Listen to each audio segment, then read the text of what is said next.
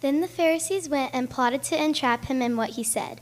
So they sent their disciples to him along with the Herodians, saying, "Teacher, we know that you are sincere and teach the way of God in accordance with the truth, and show deference to no one, for you do not regard people with partiality. Tell us then what you think. Is it lawful to pay taxes to the emperor or not?" But Jesus, aware of their malice, said, "Why are you putting me to the test, you hypocrites? Show me the coin used for the tax." And they brought him a denarius. Then he said to them, "Whose head is this and whose title?" They answered, "The emperor's."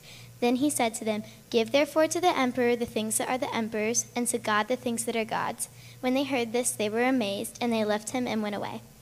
Amen. This is the word of the Lord. Well done. Good job. Right here. Oh, so good to be in the house of God. It's so good to hear the word of God out of the mouths of kiddos in our church. I just want to say this is really important for us to have these family services. I had somebody ask me this weekend, they said, we've recruited all those volunteers. Like, why are we doing, we're doing this a few times a year because we really think it's important for you as an adult to see kids in worship. And it's really important for kids to see adults in worship, to be the family of God together. And so this is actually a commitment to us. I want to celebrate what the Lord has done. We have gone under Katie Ossie, our kids pastor, her leadership, from 120 volunteers to 190 volunteers. We have more people serving. We have more people serving in kids ministry than we ever have in the life of our church. And that's because of you guys. But I'm just going to tell you, if we had 400 volunteers, which we don't need, we would still do these family services a few times a year because we just think it's so important for us to remember, like that song said, that we're one body, we're one family, and that's young and old, that's male and female. That means we belong to one another. I will also say I never thought I would hear the term spleen in church outside of a sermon illustration from Nate, who's over there in the back. But that just hits the nail on the head. We're one body. We need one another. We need you kids in this room. We're so thankful. Two things before we get into it. Number one, our Trinity report is available. And so if we could put that slide up, there is a link there and a QR code. I would encourage you, if you haven't done so, to download the report and read it. It is amazing. Things like 600 people in neighborhood groups in this church. Over 400 people, you serving to set the table, to show ownership, and to create a sense of place here for people who come into the life of our church. 15 balls hit over the fence during Trinity softball this last year.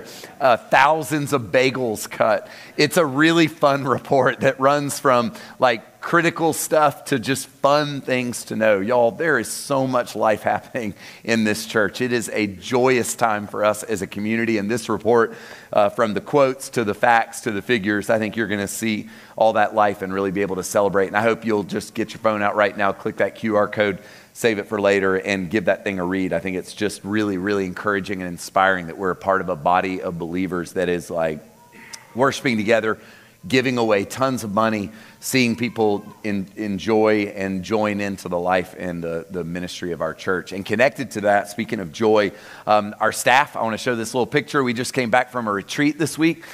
We spent 2 days in the mountains at Sharp Top, Young Life Camp, where we do our annual spring retreat. And I'm just going to tell you, it was so awesome. I stand in front of you today, and I just want to say, y'all are in really, really good hands. We have an amazing group of men and women who not only love Jesus and love one another, but love this church. There was so much life in our time together, and I just feel so hopeful for what God is doing and where he's taking our church. And y'all, the good things that are happening in this church, so many of those things are being initiated by this group and sustained by you. It takes a family. We're a body. And I just want to honor our staff. What an amazing group of people.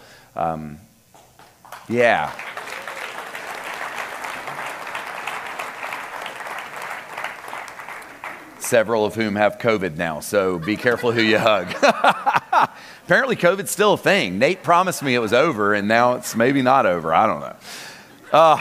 Before we get into the main thing that I want to share, I'm going to say 4 things to you that I stole completely from N.T. Wright. So if you have been around Trinity for more than 5 minutes, you know that N.T. Wright, who is a bishop in the Church of England, New Testament scholar, is one of our favorites around here. So he's preaching the sermon today through me and my reading of him. But before we get into what he says, what I think Jesus is getting at about you being made in the image of God, I want to say something about Jesus. Jesus is super smart. And a lot of times you hear me say that, you're like, oh yeah, of course, like Jesus is smart. That fits. But I don't think we think about how smart he is enough. We think about his miracles, we think about the cross, we think about the resurrection, all like massively important things about Jesus. But what we don't often think of is how Jesus can teach us to be the kinds of people that we're meant to be, even in difficult conversations. And so what we see in the passage that Anna read is a group of people who are trying to trap Jesus. Jesus is not actually in a very safe place in this conversation. They're looking to trap him. They think he is an insurrectionist. They think he wants to overthrow Rome. So they ask him a question about taxes because they either want to make him lie or get him to say, I don't think you should pay taxes. And then he would be on the radar screen for Rome. So Jesus is actually in a trap conversation here. And what we see in Jesus that I love is that Jesus doesn't take the bait. He doesn't fall into the trap. And for each and every one of us, there are times in life where you wish that you could unsay something you said or undo something you did, where you rushed into a space and then realize later that it's really hard to reel back. And I just love the fact that when Jesus was in spaces where he could have totally been trapped, he wasn't trapped. He knew what was happening around him. And a part of the invitation for each and every one of us as we choose to live our lives as humans in the way of Jesus is that he wants you to learn. Viktor Frankl, one of my favorite thinkers, he wrote the book Man's Search for Meaning. If you're going to read like one book in the fall, that would be a really good one to read, like 120 pages of life-changing storytelling from his time at Auschwitz and being in the concentration camps. And Viktor Frankl said this, and Jesus holds this 100%, that between stimulus and response, so between the stuff that happens and how you respond, there is a space. And in that space, Frankl says, that is where our freedom lives. Think about the word deliberation. It means, what's the root of that word? Freedom, liberty. That when we are receptors of stimulus, and we are, in this story, Jesus was receiving stimulus. People were trying to trap him, to bait him. But he made the most of the space. And in that space, he was free. He was able to respond in accordance and in alignment with the will of God. That's what God wants for each and every one of us. However, we live in a highly reactive world as highly reactive people. So we say things and we do things. I once had a mentor who told me, Chris, there are times in life where there's not much you can say to make a thing better, but if you're not careful, you can make it a lot worse. And a lot of us, we live trying to reel back things we've said or done. What Jesus does and what he teaches us is how to hold that space and know what's really going on and to respond and to live as the people of God who live with purpose and intentionality. And I think he has so much to teach us in that respect. So let's look at what he says. This is not a sermon about whether you should pay taxes or not. I was bummed. I mean, it was family service. Really looking forward to preaching a little family type sermon. And then I opened up the text. I was like, it's about taxes? Like, this is going to be tough. So maybe the gift I can give you kids is that this will be a little shorter than normal. But we're going to look at what Jesus says. When Jesus says, render to Caesar what is Caesar's and to God what is God's, he's saying something really important. And actually, N.T. Wright in his book, Simply Christian, says essentially, you and me, we all bear the image of God. Kids, down in our kids' space, we have a piece of art that you made at kids' camp with your handprints all over it. And it says Imago Dei, which is a fancy old way of saying you, me, we are made in the image of God. And so what Jesus is saying in this moment when they try to trap him is he says, let's look at the money. And Caesar's face was on the money. And he's saying, well, then give to Caesar what belongs to Caesar. But then when Jesus says, give to God that which belongs to God, he's actually saying he thinks you look like God. He's not saying you're perfect. He's not saying you're pure. Anyone who thinks kids are pure and perfect has just never spent any time with them. He's not saying you're pristine. He's not saying we get it right all the time. But what he is saying is you are made in God's image. You look like God. And the things that N.T. Wright says, based on that statement from Jesus that I'm about to share with you, have been a massive encouragement in my own life. They have helped me see that I am and you are a creature of immense dignity, that we do in fact reflect the likeness of God, which in short, y'all, that means we matter. That means that the most mature of us and the least mature of us. It means even when we're rotten or we make bad decisions, that through all of that brokenness, there's still this reflection of who God is. We all carry in our person the fingerprints of God. And I believe that that should change the way that we treat one another. I think it should change the way we think about one another. It should change the way we think about ourselves, our enemies. And so I hope today, at the very least, to give you some food for thought on why you matter and why your enemies matter. Why people matter. Because people, according to Jesus, look like God. People don't have to be perfect to look like God. I remember the first time I thought about this idea of like, I look like God, I thought, well, I hope he's better looking than me, for sure. And the truth is he is.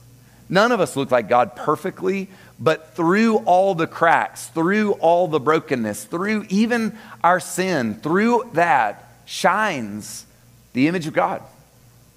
And I believe that at the very least, what Jesus is saying here is you matter. So putting your life in play, putting your life at the service of God is actually an act of worship, that because you matter, God wants to lay claim to your life. We're made in the image of God. So I want to put all four of these things up.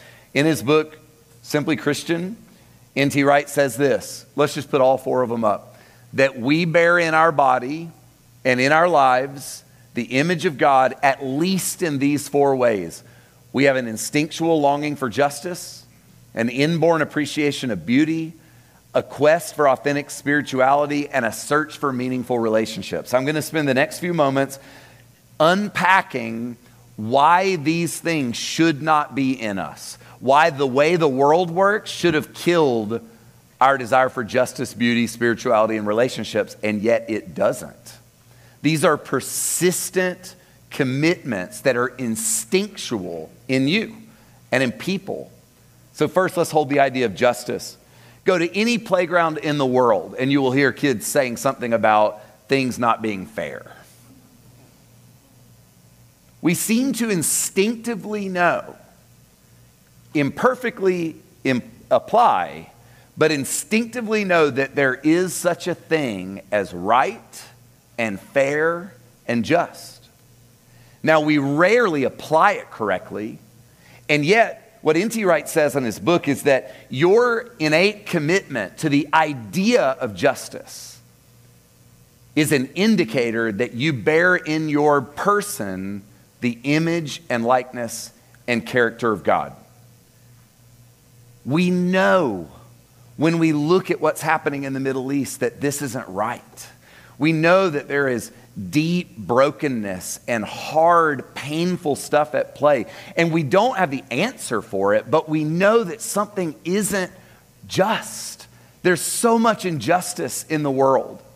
There's so much brokenness in the world. And yet we long for it.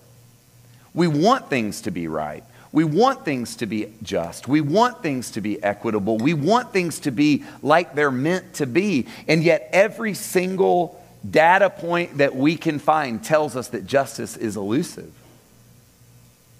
That oppressed people don't win. That whistleblowers aren't always safe. That people living on the margins don't always get what they should have, or they're not always heard in ways that they should be heard. And yet we long for these things. And you'd think that if we were wise, we'd give up on the idea of justice, that we would give up on the idea of rightness, but we don't. Sure, we have our moments where we're cynical or we're fatalistic, but then something else happens in the world and we think that isn't the way it ought to be. Or something happens in our own life and we think that isn't the way it ought to be. I believe that your instinctual longing for justice, whether you're a kid or a grown-up, is an indicator of the fact that you look like God. We long for things to be right. We don't know what the answer is. TikTok's not going to tell you what the answer is. But we long for things to be the way that they should be, whatever that means. And despite all the failures, all the oppression, all the brokenness, all the imbalances, we still hold out hope for something like justice. Number two, we have an inborn appreciation of beauty. We love sunrises and sunsets. We love mountains and streams. We love pretty faces, pretty places. We love Jeeps. We're drawn to beautiful things. And I think that one of the things that strikes me about this appreciation of beauty is that just like justice, we rarely get it right. Beauty fades. Faces sag. Sunsets give way to darkness. Beautiful days yield to stormy days. Just like justice, beauty is elusive. It falls through our hands, and we do all kinds of things in an effort to try to manufacture beauty, and they're not always very successful. We try to control beauty. We try to make it last, and it just doesn't last. Beauty's elusive, and yet we're still drawn to it. There's something about the grandeur of the beauty of the diversity in the body of Christ and in the created world, like Laura was singing, from ladybugs to the clouds. Nature speaks to us of a God who did things not because he had to, but because he wanted to. There's something about God that is drawn to and creates beauty, and the parts of you that are drawn to beauty, and your sin gets in the way. Beauty then gets hijacked in ways that are really unhealthy and really dangerous. But the desire for beauty in the first place is because you bear in your person the marks of the character and nature of God. God is frivolous in his creation of beauty. Have you ever pulled a rainbow trout out of a stream and seen the way the sun hits it? Have you ever walked over the crest of a valley or a ridge in Colorado and seen a field of wildflowers? That's frivolous. That's not because God had to do that. He just wanted to do it. We are drawn to beauty because God is a creator of beauty.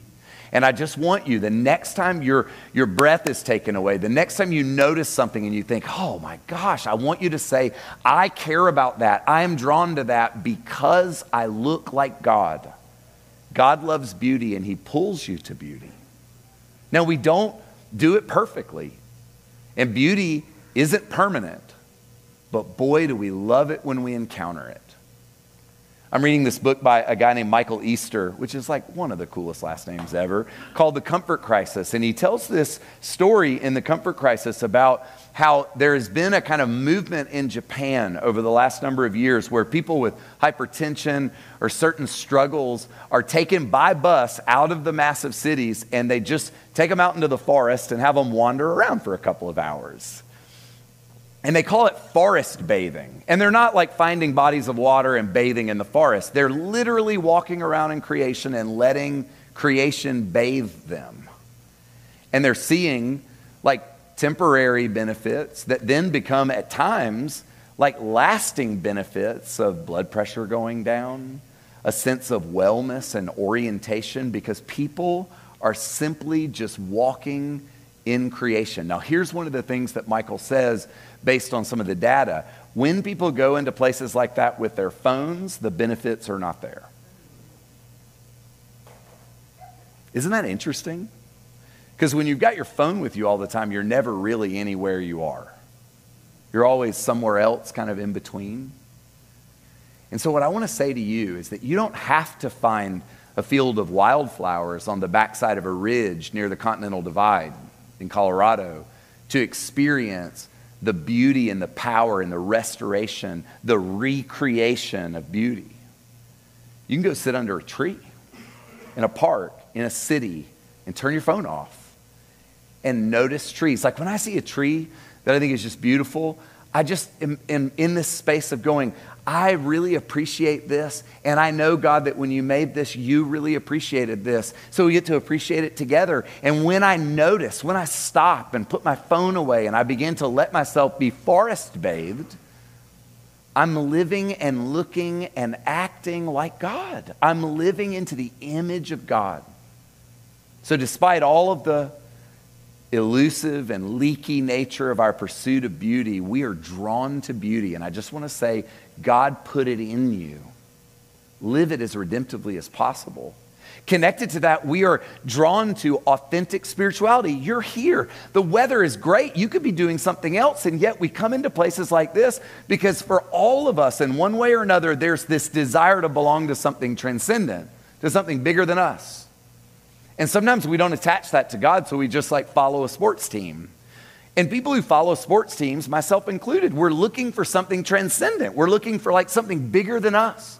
All of that points to spirituality. There's an innate desire in people to belong to something, to find someone outside themselves that would orient them in a grand scheme of things. It's in you because it's in God. You're made in the image of God. And yet, just like with justice and beauty, we find spirituality elusive. We don't have all the answers that we want. People hurt us in spiritual spaces. We disappoint ourselves as we quest for spirituality. And yet we still long for something. Even when we're frustrated, even when we feel afraid, even when we feel discouraged and defeated, there's something in us that calls us to look up and to look out beyond ourselves. Again, Frankl says, a person with a why, a purpose, can endure almost any what circumstances. We long for authentic spirituality. And yet, like water, it flows through our hands. It's hard to hold it. It's hard to control it. It's hard to capture it. But we keep coming back. There's a reason why self-help books and mystical books continue to fill our shelves. It's because there's something out there pushing us to explore. And we do it just like with justice and beauty in all kinds of ways that are counterproductive, that are not helpful. But the fact that you keep coming back, I would submit to you, is because you are bearing in your person, in this instinctual desire, the image of God, the fingerprints of a creator God Almighty. And finally, we search for meaningful relationships. And we said this a few weeks ago. I think Jesus said, wherever two or three are gathered, I show up, because he knows he's got to break up a fight. We're not good at relationships. We want our will, and when our will is thwarted, we get angry, and we say things, and we do things, and we hurt one another. Relationships are hard, y'all. And yet we keep coming back. You think we'd learn our lesson. You think we would figure out, because of all the data, of all the broken relationships, you think we would just say, you know what, I'm just going to be an isolated entity. I'm going to do this all by myself. And yet we keep coming back. We live in a lonely and fragmented and isolated world. We live in a world that pushes us further and further from one another. I mean, y'all, it's fascinating to me that these things which seemingly connect us actually have worked to disconnect us more than ever before. And I'm not an anti-phone person. I just think we've got to recognize that there's a lot working against true and authentic community. One of our core commitments is to make space for meaning and reconciliation in our relationships. And that's one of the things that we are putting as a kind of one of our 5 core commitments for which we will be accountable to live into and lean into and equip you, because we think that because God is inherently relational, you and me are desirous of relationships, but we have to learn how to do them. We got to learn how to become the kinds of people who can image God, not just in our desire, but in the way that we approach relationships. God made you for relationship. And yet, like water flowing through my fingers, relationships are elusive. Relationships are painful. Relationships are hard. We don't get any of these things right.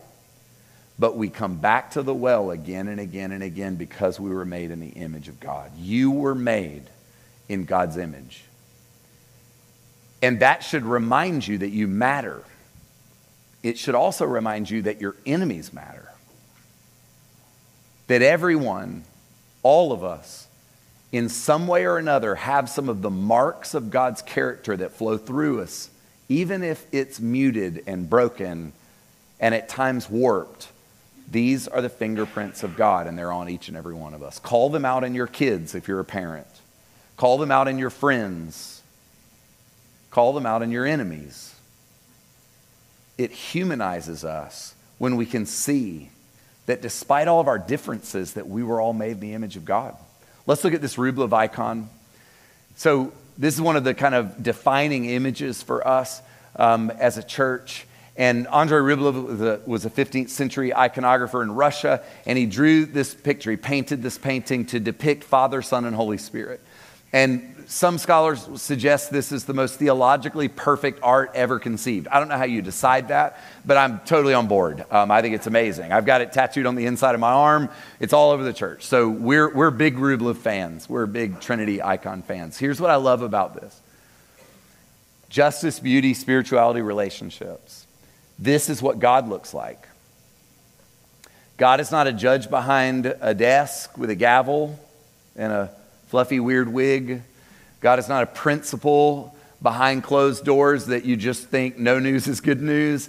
The church in her wisdom has told us that God looks like three persons in perfect harmony celebrating an endless feast where there is room for you to approach the table. I mean, the wisdom in the beauty of who God is in inviting wisdom. So we just see that we bear in our bodies and in our person the marks of the character and nature of God. And then God looks at us and says, we are relational. We are beautiful. We are just. And we want you to move toward us. We want you to be a part of what some have called the economy of the Holy Trinity. You are God's handiwork. Your kids are God's handiwork. And we mess it up so much, and yet we still bear in our person the marks of the character and nature of God. So the question remains, what does that mean? For starters, I think it means that you matter. I think it means that even small children matter. It means that we're creatures of immeasurable worth and power and dignity. So here's what I want you to do for a few moments before we come to communion. I want you to consider how you reflect the image of God. And for some of you, this may be really hard. Just the thought of saying like, oh, there's a thing in me that is imperfectly expressed and yet it looks like God. I think that for many of us, there's an invitation to press through that barrier, to actually begin to name where you look like God and to celebrate it, to rejoice in it. So we're going to be still just for a moment, and then we're going to come to this communion table. Let's think about how we look like God and give him thanks.